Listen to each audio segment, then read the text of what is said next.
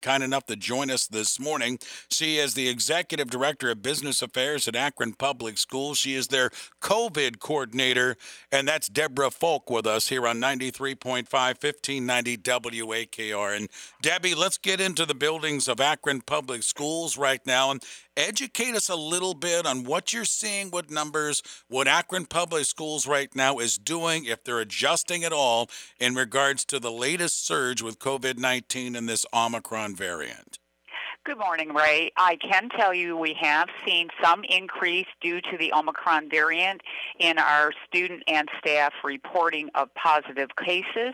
In order to meet those particular increases, we are continuing on a daily basis to monitor the information that we get from the county on positivity rates, on vaccination rates, and then we carefully look at our student and staff absence rates, and we are now looking at that classroom and building level because we're fortunate enough to have vaccines available, which we have actively promoted and provided vaccine clinics for students and staff.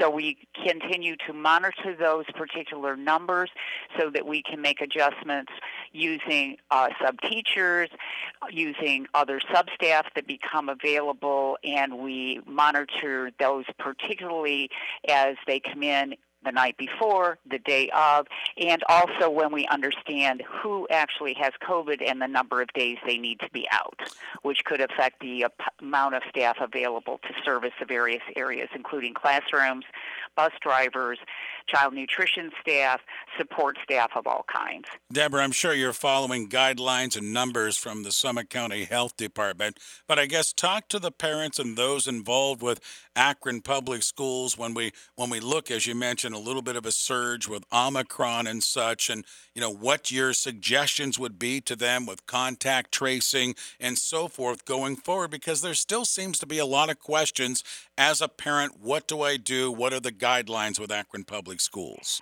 The new guidelines that came out at the end of December from the CDC have lowered the amount of time an asymptomatic person could be out of the building.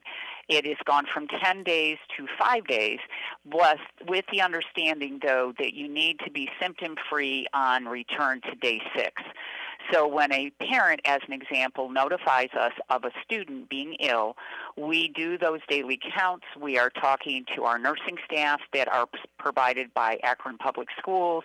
We are also advising them that they need to be symptom-free and fever-free for 24 hours prior to returning, and that when they do start to return for the next 5 days after that, if they're able to come back, they need to wear a mask around others at all times. And so therefore that includes our masking policy for our students and staff members in our schools, as well as when they're around others at home, maybe when they are out at the grocery store or going to church, just to make sure that they are keeping themselves safe through what was originally that 10-day period of isolation that occurred when you had the Delta variant or the original disease started to help.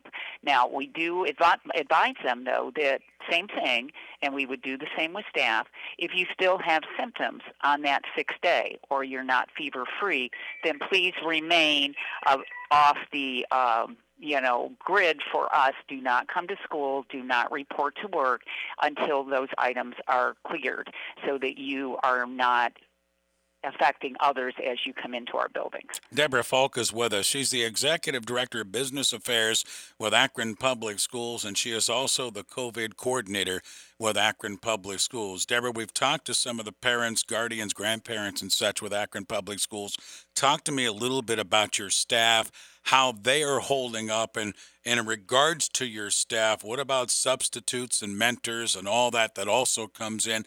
How is that job sector and how is that part of Akron Public Schools holding up right now? Actually, let's start with our classroom staff. Those are our teachers and the support staff in the classroom. And because the new variant does not always have symptoms, they're so dedicated, they truly want to be in the classroom. And we're very proud of that. But we want them to also follow the guidelines. So the original 5 days, we have been actively recruiting and have hired substitute teachers, as you are aware, and so that we have been able to deploy those as necessary.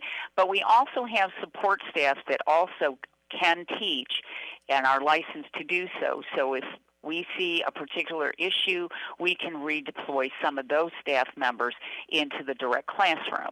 In the case of some of the support divisions, if you're having an issue, say, and I'll start the day with a pickup of students by buses, sometimes that may affect exactly the timing of a route so that we can sufficiently get students to school, and we send out all calls to those routes to notify parents that they might have an adjustment to the time.